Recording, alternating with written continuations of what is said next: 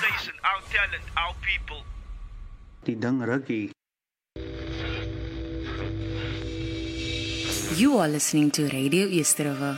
Welkom terug op Radio Easterwe.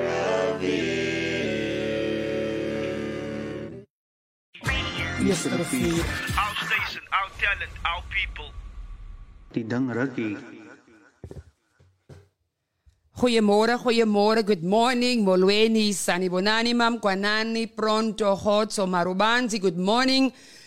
Luisteraars van Radio Easterwe, wat 'n wonderlike voorreg is dit weer vanoggend om terug te wees met die woord van die Here.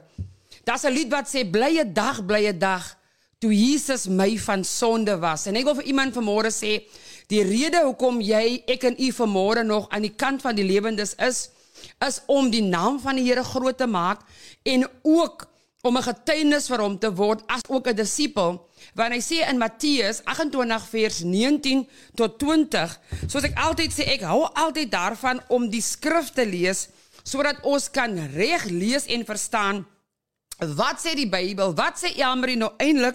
Ek wil ook sê, ek is Ps Elmarie Sauls, wat instaan vir Apostel Jacobs. Hy is volgende week terug, as ook die Sondag daarna, en dan sal ek weer terug wees. Maar, die skrif sê in Matteus 28 vers 19 en 20, sê, therefore, go and make disciples of all nations, baptizing them in the name of the Father and of the Son and of the Holy Spirit, and teaching them to obey everything I have commanded you, and surely I am with you always to the very end of age. So daar's die belofte van Abba Vader, die sy seun Jesus Christus, want ons kom vanoggend in die naam van die Here Jesus Christus. Want die woord van die Here sê, ons kan in geen ander naam kom nie, behalwe die naam van Jesus Christus. Ek wil vanoggend iemand bemoedig deur te sê dat Jesus Christus het vir jou lief. Want Johannes 3 vers 16 sê so mooi, die rede hoekom Jesus Christus gekom het, hoekom God sy eniggebore seun vir ons gestuur het, en die belofte is, of een van die beloftes is opgeteken in Johannes 3 vers 16 wat sê, for God so loved the world, that he gave his one and only son, that whoever believes in him shall not perish but have eternal life. Sy liefde wat hy aan ons betoon het op die kruis van Golgotha, is om vir ons die ewige lewe te laat beerwe. So daar's 'n erfenis wanneer jy jou hart vir die Here gee. There is an inheritance when you give your life to Christ, and I just want to tell you this morning that I love you. The question might be this morning, but Elmarie, you doesn't know me. When we accepted Christ, automatically, the Bible teaches us, we need to love all people. We even need to love our families. And I want to encourage you this morning and today, that the topic of today will be restoration. We are all broken people. Kyk die mense man, ons is gebroke wessels, gebroke, geminkte vlerke. Nobody on this earth has come into this world without brokenness. And I'm going to use the word of God, and I'm going to teach us, and I'm going to preach to you and me, and I'm going to tell you of a perfect restorer who restores us from nothing to something, from a zero to a hero, from a murderer to an apostle like Paul, from a jailbird like Paul to an apostle who changed the gospel of Jesus Christ tremendously. And even up to today, we are still reading about Paul, the ex-murderer, that God used mightily to preach the gospel of Jesus Christ. But I want us to listen to a song. The song's name is The Potter's House by Tremaine Hawkins. You are listening to Radio Easterwe.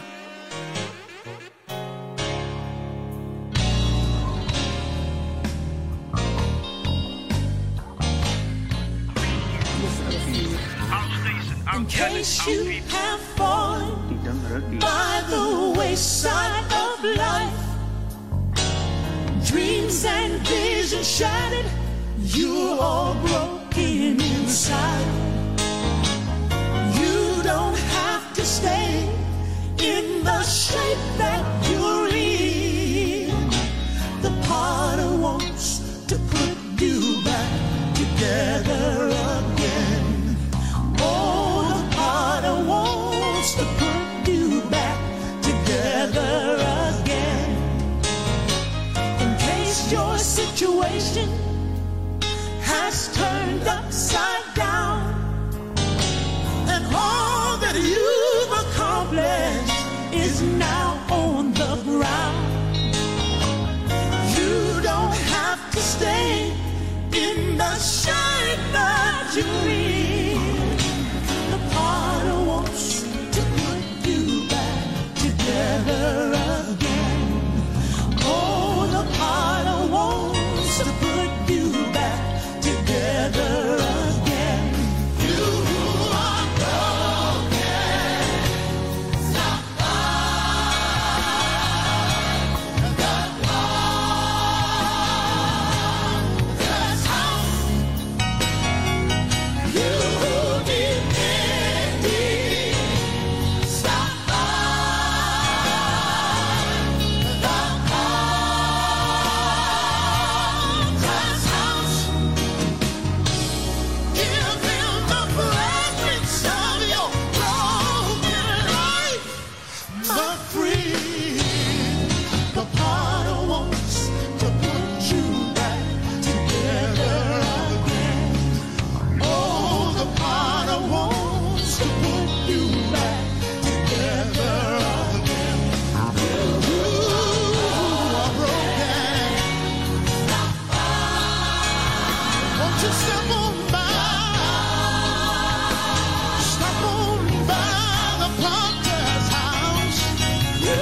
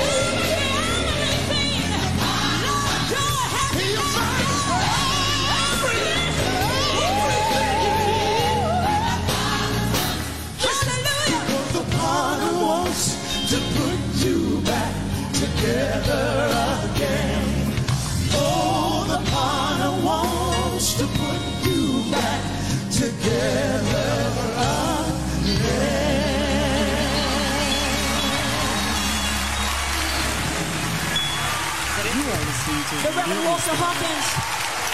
Are the ones to put you back together again.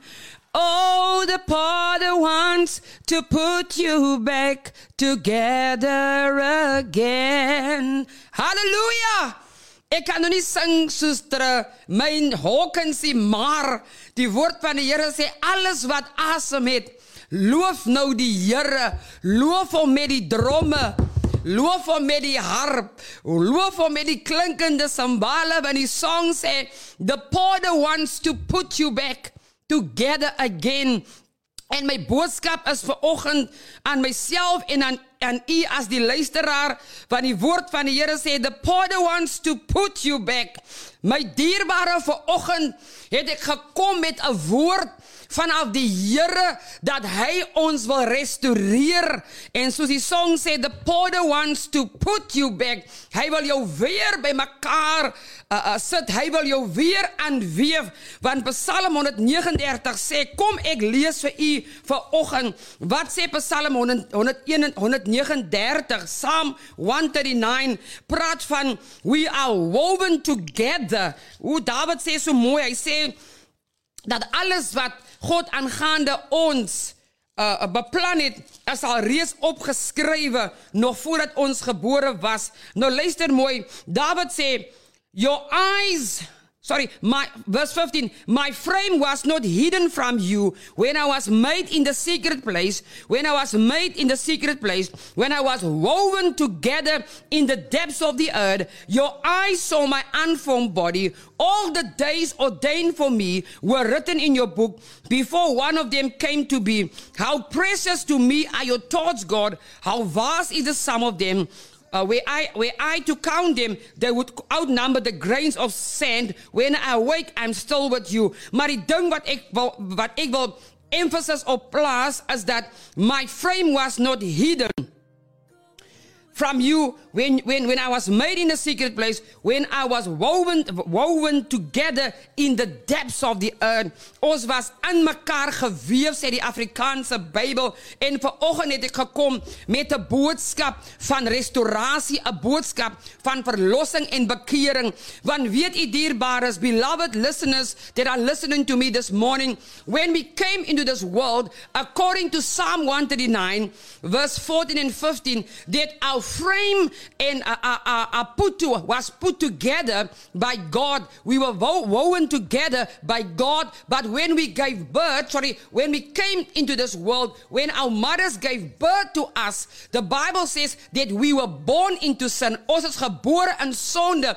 En as gevolg van daardie sonde, het ons wegbeweeg van die raamwerk, die raamwerk van God die Vader, die Seun en die Heilige Gees. En ek wil u bemoedig vandag, u sit vandag daar in 'n hoekie, en u sê vir u self, dat is nie die moeite werd meer om te lewe nie. U sit vandag in 'n toestand, u sit vandag in 'n kondisie wat vir u lyk, daar is nie 'n uitweg nie, maar ek wil tog u bemoedig vanoggend, daar is 'n uitweg, want die woord van die Here sê, Jesus Christus is die weg, die waarheid en die lewe, en hy sê, niemand kom na die Vader, behalwe deur die Seun van God nie. Die boodskap vanoggend en vandag is restaurasie. En soos ek reg gesê het, ons is gebore in 'n sondige wêreld, en toe ons na hierdie aarde toe kom, het ons sommer dadelik in sonde geval. Ja, babietjie, was alright ons 'n babietjie was, maar iewers along the line het ons begin sonde doen. En ek wil vanoggend vir iemand verduidelik, wat is die betekenis, what is the meaning of restoration? Nou, toe ek dit gaan opsoek in die woordeboek, Toe raak ek so opgewonde, want dit sê, die betekenis sê, restoration means the action of returning something to a former owner, a place or condition. Restoration means the action of returning something to a former owner, a place or condition. Dit wil sê, ons wat gebroken is, ons wat in 'n toestand is, in 'n kondisie is, so elkeen van ons, liewe luisteraars, wat vanoggend na my stem luister en nie luister nie, ons is op 'n plek waar ons nie meer aan die oorspronklike eienaar behoort nie.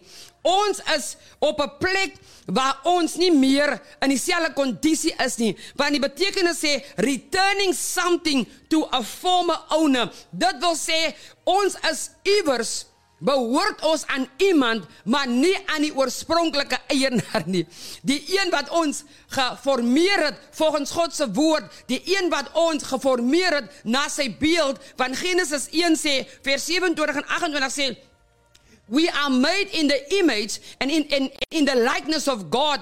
En ons is nie meer in daardie beeld wat God ons gemaak het nie, want sonde het ons weggeruk, sonde het ons weggehou van die beeld waar volgens ons gemaak is. Nou hier is die ding, ek lyk nie soos Liam nie, en Liam lyk nie soos ek nie, is fine, maar hier is die belofte, wanneer ons God aangeneem het, dan word ek en Liam outomaties deel van God se familie. Dan word ek en Liam, ek en u luisteraar, wanneer u hart vir die Here gee, wanneer u tot bekering kom, dan word ons outomaties 'n familie in Christus. Dan hoef ek nie soos jy te lyk nie, maar ons lyk dan soos God ons oorspronklik wil gehad het, maar dis 'n journey. En dan sê die betekenis ook vanmôre dat restoration means that something needs to be returned back to a place. Something needs to be returned back to a place. It means that we move away from the place where God wants us to be. So in Genesis gaan ons sien dat nadat God die hemel en die aarde gemaak het en God die tuin van Eden gemaak het God vir Adam en vir Eva daar geplaas in die tuin en God het uitdruklike instruksies gegee wat hulle moet doen, hoe hulle na die tuin moet kyk en alles was daar in plek vir Adam en Eva. Net soos daar alles in plek vir ons is. Hier gaan ons lees in Genesis 3, toe God in die middaguur kom om met Adam en Eva bietjie te gesels en fellowship met hulle te hê, lees ons daar, God kon hulle nie vind op die plek waar hulle gelaat het. He could not find Adam and Eve at the place where he left them. And this is where the meaning place comes in, to restore back to the place. It means they remove themselves from the presence of God. And so are we when we came into this world and we did not give our life to Christ. We remove ourselves from the original place where God wanted us to be. But I have good news for you today. There is hope, there's restoration, because God is a restorer of broken walls.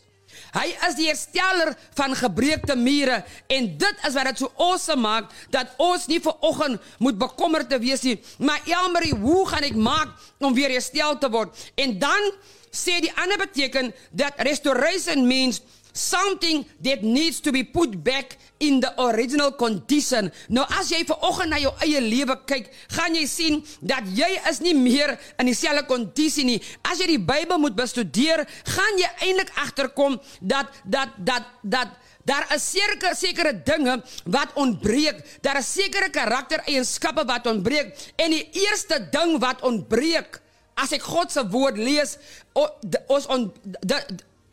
wat ontbreek as die verhouding met God die Vader, die Seun en die Heilige Gees. Nou gaan u vir my vanoggend sê, maar Elmarie, ek behoort aan daai kerk. Ek is nou al 20 jaar by daai kerk. Ek wil vir u vanoggend vra, 'n baie belangrike vraag. Het jy jou hart vir die Here gegee? Het jy hom aangeneem as jou verlosser en saligmaker? Het jy tot bekering gekom? Het jy tot verandering gekom deur te sê, ek wil nie meer daai sondige lewe nie, die lewe wat my in bondage hou, die lewe wat my hou daar ver weg van God af, ver weg van die plek, ver weg van die kondisie volgens God se woord, dan wil ek jou bemoedig vanoggend deur te sê, Johannes 3 vers 16 sê, want so lief het God die wêreld gehad, dat hy sy enige gebore seun gegee het, sodat u en ek en u nie moet verlore gaan nie, maar die ewige lewe kan beerwe.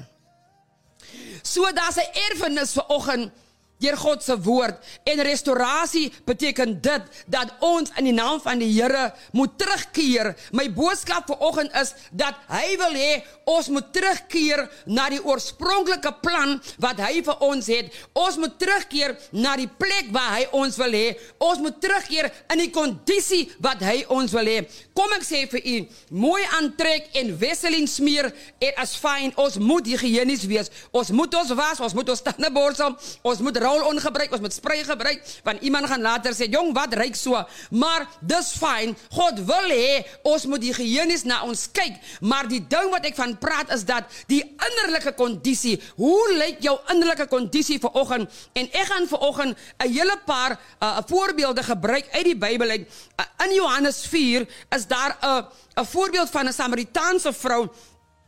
Dit is nogal 'n lang hoofstuk om te lees, maar ek gaan 'n paar goed highlight uit hierdie hoofstuk uit, wat vir ons gaan 'n aanduiding gee, dat net soos hierdie Samaritaanse vrou, daar die middaguur gaan water haal het, in die kondisie wat sy was, op die plek wat sy was, en in die toestand wat sy was, net so as God op die uitkyk om vir ons te red, net so as God op die uitkyk om vir ons terug te bring na die oorspronklike plan toe, wat hy vir ons het. Hy sê in sy woord in Jeremia 29 vers 11, sê hy so mooi, en soos ek verlede week gesê het, dis een van die baie bekendste skrifte, wat op koppies is, dit is op t-shirts, maar kom ons vergewis ons met die waarheid. Jeremia 29 vers 11 sê, for I know the plans I have for you, declares the Lord, plans to prosper you and not to harm you, plans to give you a hope and a future. En dit is God se plan to prosper us, to give us a hope and a future. Ja, ons moet vandag erken,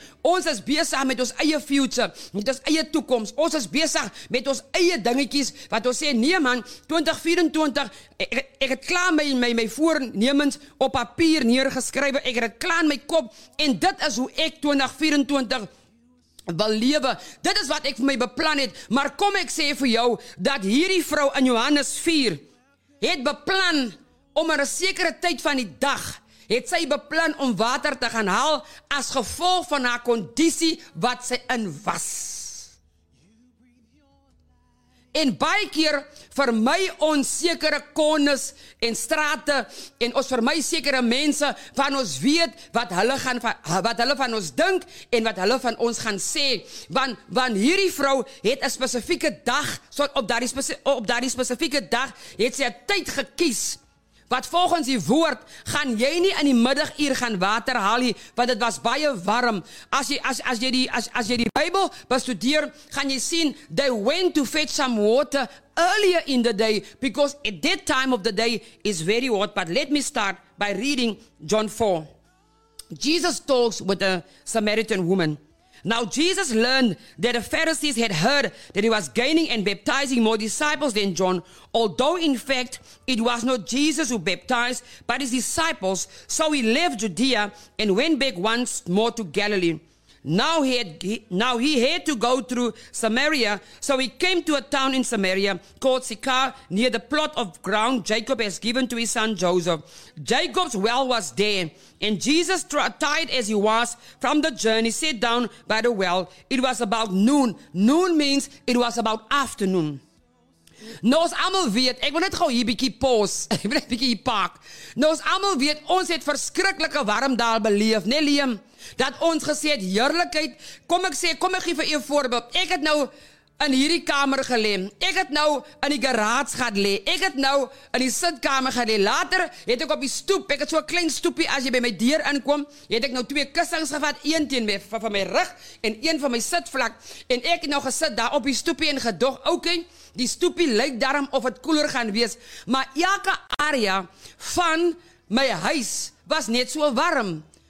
Daar was geen plek in die huis wat koeler was as die ander, want ons kan vandag, ons kan relate, as het warm is het warm. Nou hierdie vrou het besluit, she's gonna go to the well to fetch some water at a time that is very hot afternoon. When a Samaritan woman came to draw water, Jesus said to her, Will you give me a drink? His disciples has gone into town to buy food. The Samaritan woman said to him, You are a Jew and I'm a Samaritan woman. how can you ask me for a drink? For Jews do not associate with Samaritans. Jesus answered her, if you knew the gift of God and who it is that asks you for a drink, you would have asked him and he would have given you living water. Sir, the woman said, you have nothing to draw with and the well is deep. Where can you get this living water? Are you greater than our father Jacob, who gave us the well and drank from it himself, as he did also his sons and his livestock? Jesus answered, everyone who drinks this water will be thirsty again, but whoever drinks the water I give them will never thirst. Indeed, the water I give them will become in them a spring of water welling up to eternal life. The woman said to him, Sir, give me this water so that I won't get thirsty and have to keep coming here to draw water. He told her, go call your husband and come here. Listen to the conditions that this woman was in. Jesus said to her, I have no husband, she replied. Jesus said to her, you are right when you say you have no husband. The fact is, you have had 5 husbands, and the man you now have is not your husband. What you have just said is quite true. Sir, the woman said, I can see that you are a prophet. Our ancestors worshipped on this mountain, but you Jews claim that the place where we must worship is in Jerusalem. Woman, Jesus replied, believe me, a time is coming when you will worship the Father, neither on this mountain nor in Jerusalem. You Samaritans worship what you do not know. We worship what we do know, for salvation is from the Jews. Yet a time is coming and has come now when the true worshippers will worship the Father in spirit and in truth, for they are the kind of worshippers the Father seeks. God is spirit, and his worshippers must worship in the spirit and in truth. The woman said, I know that Messiah called Christ is coming. When he comes, he will explain everything to us. Then Jesus declared, I, the one speaking to you, I am he. En onthou luisteraars, ek het aan die begin het ek verduidelik, wat is die betekenis van restauratie? Dit beteken dat iets is weggeneem van die oorspronklike plek af en dit moet teruggebring word waar dit hoort. Of dit beteken die conditie, nee? It must be bring back to the former owner, place or condition. Nou, hierdie verhaal was al oor en oor gepreek. En wat so amazing is van God die Vader, die Seun en die Heilige Gees, jy kan Johannes 4 kan jy vat. Jy kan deur die genade van die Here en die Gees van die Here, kan die Here vir jou verskillende boodskappe gee, want ek het al op hierdie radio gepreek uit dieselfde skrif uit, maar die Here het my 'n different revelation gegee, en vanoggend bedien die Here vir my Ps Elmarie, ek wil hê, jy moet met my kinders praat, jou ingesluit oor restaurasie.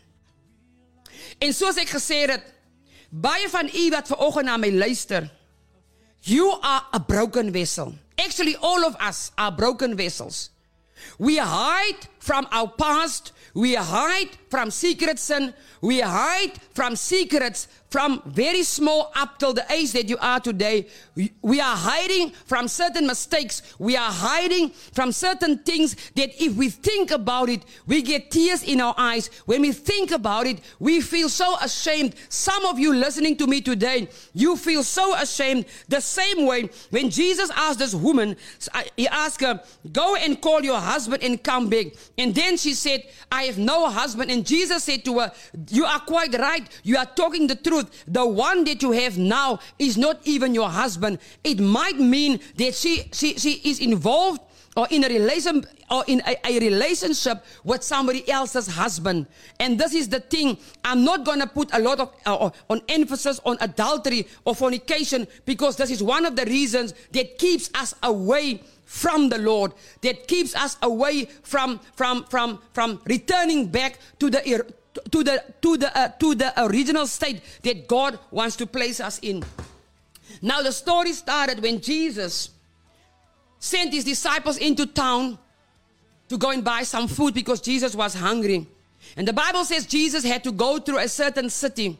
And I want to say to somebody here this morning, the fact that we are preaching on Radio Eerste Rivier is God sending us with a message of hope. a message of restoration, a message of deliverance, a message of returning back to God, returning back to the place, returning back to the original owner, Father God, so that He can restore. He can restore you. This is the message. And she was on her way while Jesus was waiting for His disciples. She was on her way at the noon of the afternoon to go and fetch some water. Now, as I explained earlier, you cannot go that time of the day because it was very hot. But the reason why this woman chose that time, she knew the condition that she was in. She understood that as a Samaritan woman, the fact that the man that she had in her house or the relationship that she was in was not her own husband. And that reason kept her to go early morning, the same way the other women go early morning at the cool of the day to fetch some water. She could not go to that well because she knew that as she come to that well, she will become the talk of the town. She was already the talk of the town. She was already spoken of. She was already gossiped of based on the condition that she was in. And that's why she chose a time to fetch water alone, because she knew at that specific time that people will be in their homes. People will not be outside at the heat of that day. And she did not know she will meet the restorer. She will meet the master. She will meet the deliverer. She will meet the one who's going to die on the cross for all of us. When she came to the water well, Jacob's well, she found a man there. And this is what I was thinking when he spoke to her. Maybe she thought that this man that this man is the same like the other men that she was involved with, because Jesus told her she already had 5 husbands. Now the fact that she had 5 husbands means that she was 5 times married, and the 6th one, she was not married to that guy. But when there was a dialogue between her and Jesus, the way she answered Jesus was in a way that she really don't want to attach to him, because she walked with her jar with brokenness. She walked with her jar in her hand with scars. She walked with her jar with shame. She walked with a jar with so much more. Although her jar was empty, although her container was empty, what she carried was more than the amount of water she will fetch for that day. What she carried shame. She carried so much more that she felt she's not worthy to go that time of the morning to fetch some water. And I want to speak to somebody here this morning. You feel ashamed of the condition that you are in. You feel the scars. Even if you look into the mirror, the only thing you see is scars. But I want to promise you today, I want to reassure you today, if you can come back to the potter. The song says the potter wants to put you back together again. He wants to weave you back together again in the original state that He has promised you, according to Genesis 1, when He said, let us make man in our own image and likeness. And can I tell you, sin makes us ugly. Sin makes us ugly. Kyk, die sonde maak ons lelik, man. Ons kan maar vir ons make-up, ons kan maar vir ons mooi maak. Maar ek sê vir jou, in die oor van die Here, maak sonde ons lelik. Vra maar vir my, ek het op vanoggend so 'n bietjie hy sê ons op, maar as ek klaar gepreek is, ou Liam, as hierdie hy sê ons ook verby, maar ek kom uit sonde uit. Ek kan vir jou sê, whatever way I was dressed and think that the name brands or the shoes or the Nikes or the Levi, wat ek ook al daar het gedra, ek kan nie eens meer onthou nie, het my nie mooi gemaakt nie. Weet julle wat het my lelijk gemaakt? Is die sonde wat ek ingeopereerd het, is die sonde wat ek gedoen het. En iemand sê vanoggend, maar Elmarie, dis al ding wat my bo water hou, die drank hou my bo water, die sigaret hou my bo water. Toe ek nou ingestap kom in die mall, is daar 'n dametjie wat rook, en die gees van die Here lei my om vir haar te gaan vra, hoekom rook sy? En weet julle wat sy getuienis gee sy? Sy sê, sy het aan nierversaking gelei, en vir 12 jaar, toe die Here haar herstel, haar niere herstel en haar gesond maak, vir 12 jaar het sy nie gerook nie, en ewe skielik in 2024 gee die duiwel wil haar 'n craving om te rook en ek sê vir my suster, maar hou vas aan die belofte, aan die restaurasie, aan dit wat die Here vir jou gedoen het. Die Here het vir jou 'n wonderwerk gedoen. Moenie teruggaan na die sigaret toe nie en sy sê, "Jo, my suster, bid vir my." You see, I found somebody that the devil wants to take back from the original state that God has placed them in. En hierdie vrou en die Here het 'n conversation, and to the point that God has to ask her for water. But the reason why God asked her for water is not to drink the physical water. Jesus Christ want to explain to her that what he have is more than the physical water. And we all know that we need water every day. I came here this morning with water. We all know that this body needs physical water so that it can cleanse all the stuff in our body, so that we can be healthy and so that we can do our daily chores and go to work and do everything that the Lord wants us to do. But the water that Jesus talked about was not this physical water. It was the living water, and he was the living water.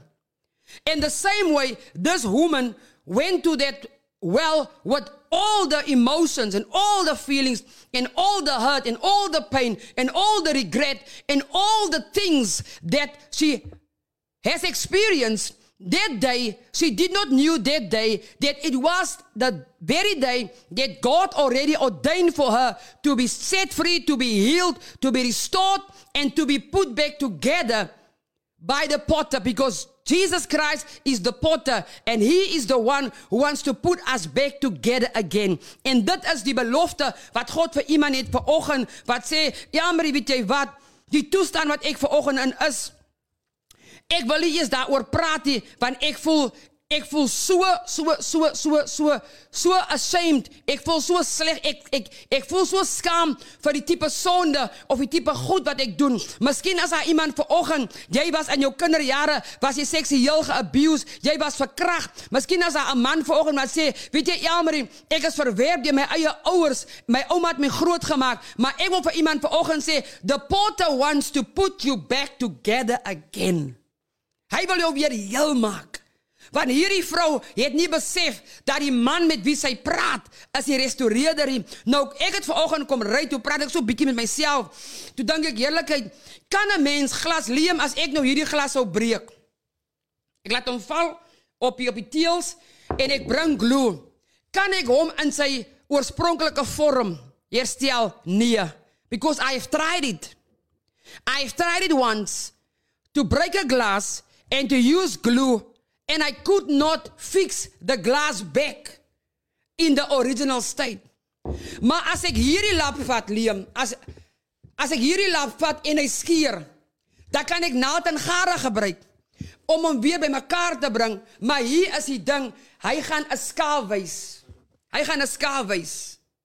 Maar weet julle, wanneer ons na Jesus Christus toe kom, so gebroken soos ons is, so stikkend soos ek is, so lelik soos ek is van die sonde, wanneer hy ons restaureer, my suster en my broer, daar gaan daar geen skaal wees nie. Daar gaan geen tekens wees van 'n glas stukkies wat by mekaar gesit was van gom of glue nie, want ek is 'n getuienis vanoggend. Toe ek my hart vir die Here gee 24 jaar gelede tot ere van die Here, het ek ook gedink, kan die Here hierdie broken pieces in my, kan die Here dat dit regtig by mekaar sit? Maar kom ek sê vir u, toe ek oorgee, toe ek in oorgawe gaan, toe ek met my mond bely, toe ek my knieë buig, toe begin die Here my stelselmatig te restaureer.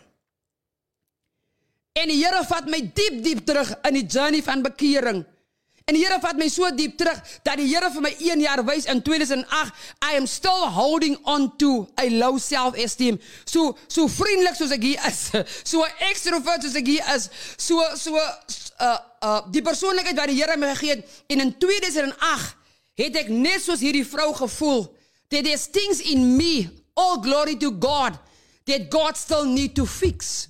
So ek wil vir iemand vanoggend sê, die journey van restaurasie is nie 'n eenmalige journey nie, is 'n continuous, is 'n aanhoudende wedloop met die Here. En daardie jaar in 2008, toe die Here my neersit en vir my lewe wys, toe sien ek die brokenness in my binneste. En een van die brokenness is wat God vir my daai oggend sê, Liam en luisteraars, en hy sê, I was longing for the love of a father.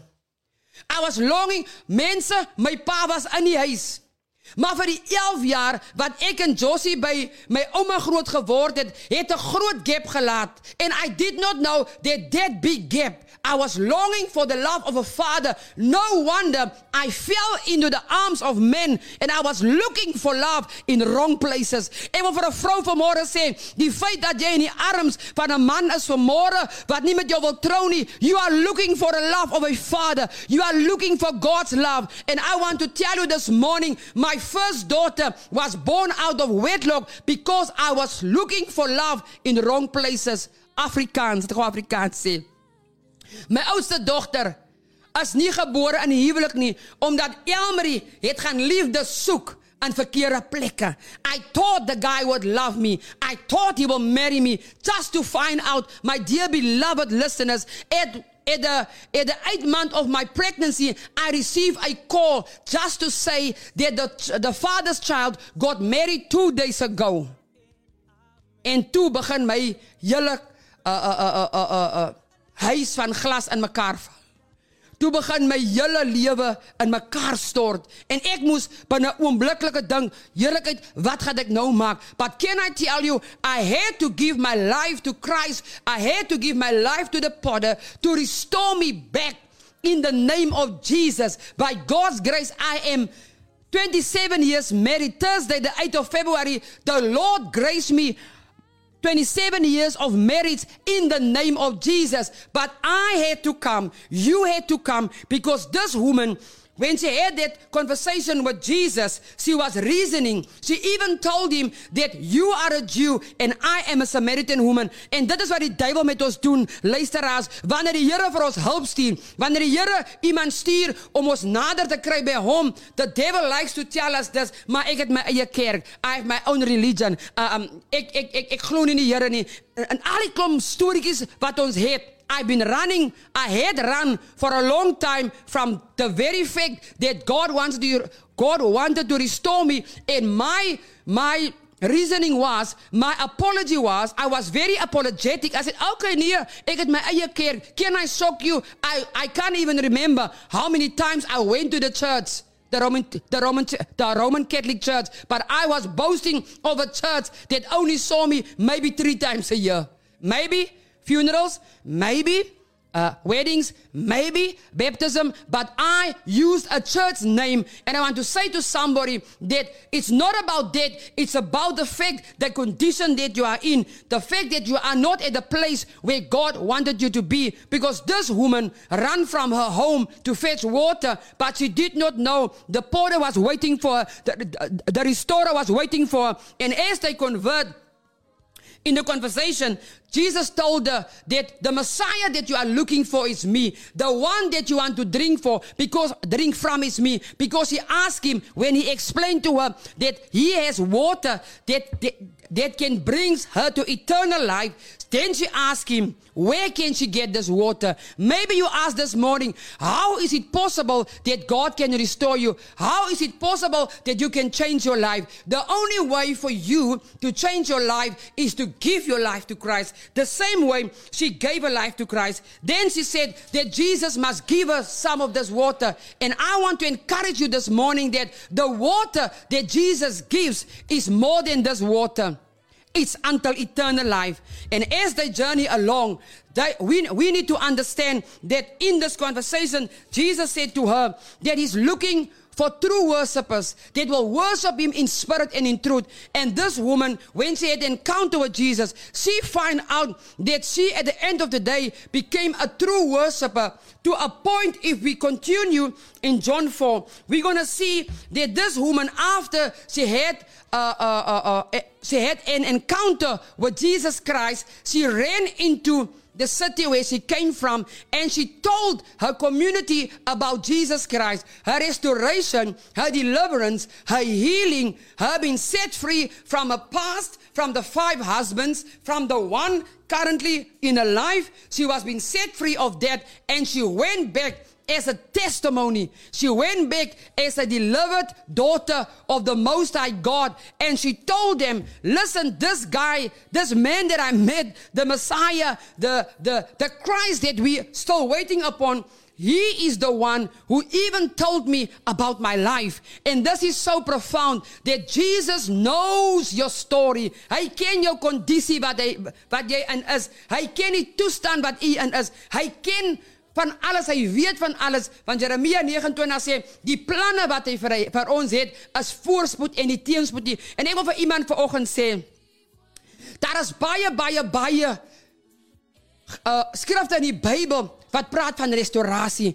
Now Joel 2 verse 25 talk about the restoration of the lost years. So wat die Here met hierdie vrou gedoen het, he restored her lost years in the name of Jesus. And I said, I will restore to you the years that the swarming locust has eaten. Vir jare het die swarming locust haar lewe opgeëet in sonde. Maar toe sy Jesus ontmoet, toe vind sy uit dat die jare wat sy verloor het, kon die Here weer aan haar teruggee vermenigvuldig. And the other thing that God did to her, he restored her health. Jeremiah 30 verse 17 says, for I will restore health to you, and your wounds I will heal. Now this woman was walking with wounds, met wonde. Sy het geloop, sy was actually geestelik siek, en toe sy Jesus ontmoet, toe die Here haar genees van haar wonde. Hy het haar genees van die toestand wat sy in is. En the other thing that Jesus did, Psalm 51 verse 12, he restored her joy. Restore to me the joy of your salvation, and uphold me with a willing spirit. And this is what David wrote in Psalm 51. And the same way, when you come to Jesus, he's going to restore your joy. He's going to restore your health. He's going to restore the lost years. He's going to restore your broken walls. According to Nehemiah 2 verse 17, when God used Nehemiah to go back to the remnant, to restore the broken walls and the broken gates. And what Jesus did with this woman, he restored the relationship between him first, the Christ, and with her community. Remember, her lifestyle did not allow her to mix timely with people. But when Jesus restored her that day, she ran back to the same people who gossip about her. She ran back to the same people who look down on her. She ran back to the same people that said she's not worthy to come into their homes. Because I believe this woman was a lonely woman, but when she gave over to Christ, it means that this woman, even a relationship with God was restored, and even with the community. The other thing that happened to her, Jesus restored her suffering. She had 5 husbands because she was looking for love. But she was looking for love in the wrong places, and Jesus delivered her from suffering. When you're looking for love in the wrong places, you are suffering, man. Jy suffer, my sister. Want jy dink daai een is die regte een. Net om uit te vind, ag nee wat, jy en iemand anders is eintlik ook maar nie die gelyke van hom nie. Een van julle laat hy belangrik voel, maar net om uit te vind, jy was nooit belangrik in sy lewe nie. And what God did, what Jesus did, he restored her soul. Psalm 23 verse 3, he restored my soul. He leads me in paths of righteousness for his name's sake. And you know, and Jesus restored her as a lost daughter. As a lost daughter, he restored her. The same way he restored the prodigal son in Luke 15 verse 22. And Jesus restored all of her losses according to Job 42 verse 10. When Job lost everything, the Bible says, and the Lord restored the fortunes of Job when he had prayed for his friends, and the Lord gave Job twice as much as he had lost before. Wat sê die Here vir ons vanoggend? Die tyd is al ver gevorder, Liam. Ons gaan weer dat lied speel. Die Here sê vir iemand vanoggend, he wants to bring you back to the original place where you've been taken from. He wants to restore you in the condition that the devil left you, and he wants to do everything for you that you have lost. You have already lost a lot. If you have to look back, as jy vanoggend moet net besin oor hoeveel het jy al verloor, kan die Here vir u doen volgens Joel 2 vers 25. Kan die Here vir u doen volgens Job 42 vers 10. Hy sê in sy woord dat toe Job vir sy vriende bid, het die Here 2 maal soveel aan hom teruggegee. En dit is die boodskap vandag. Die Here wil jou restoreer, hy wil jou heel maak, hy wil jou genees, hy wil jou wonde genees. Want hy het aan die kruis van Golgotha vir ons gesterwe. Deur sy wonde het daar vir ons genesing gekom. Wil jy nie vanoggend kom nie? Wil jy nie vanoggend by die radio intap nie? As jy op Facebook is, skryf daar vanoggend op die Facebook page Radio Eerste. Ja, Marie, ek is ingeskakel, bid vir my. Of jy kan my naam soek op Facebook, Elmarie Sauls. En jy kan my inbox gooi en sê, Elmarie, ek wil my hart vir die Here gee, want ek is nou op pad kerk toe dierbaar is. Daar is nie nou tyd nie, maar ek sal tyd maak om namiddag te gaan kyk. As ek so lekker gaan lê, as ek klaar geëet is, gaan ek kyk wie is soeke na die Here, want hy wil jou restoreer. Ek is uit, Liam. Dankie Liam, die Here seën. Ons gaan uitspeel met Tremaine Hawkins. The Porter wants to put you back together again. Amen and amen. You are listening to Radio Yesterday.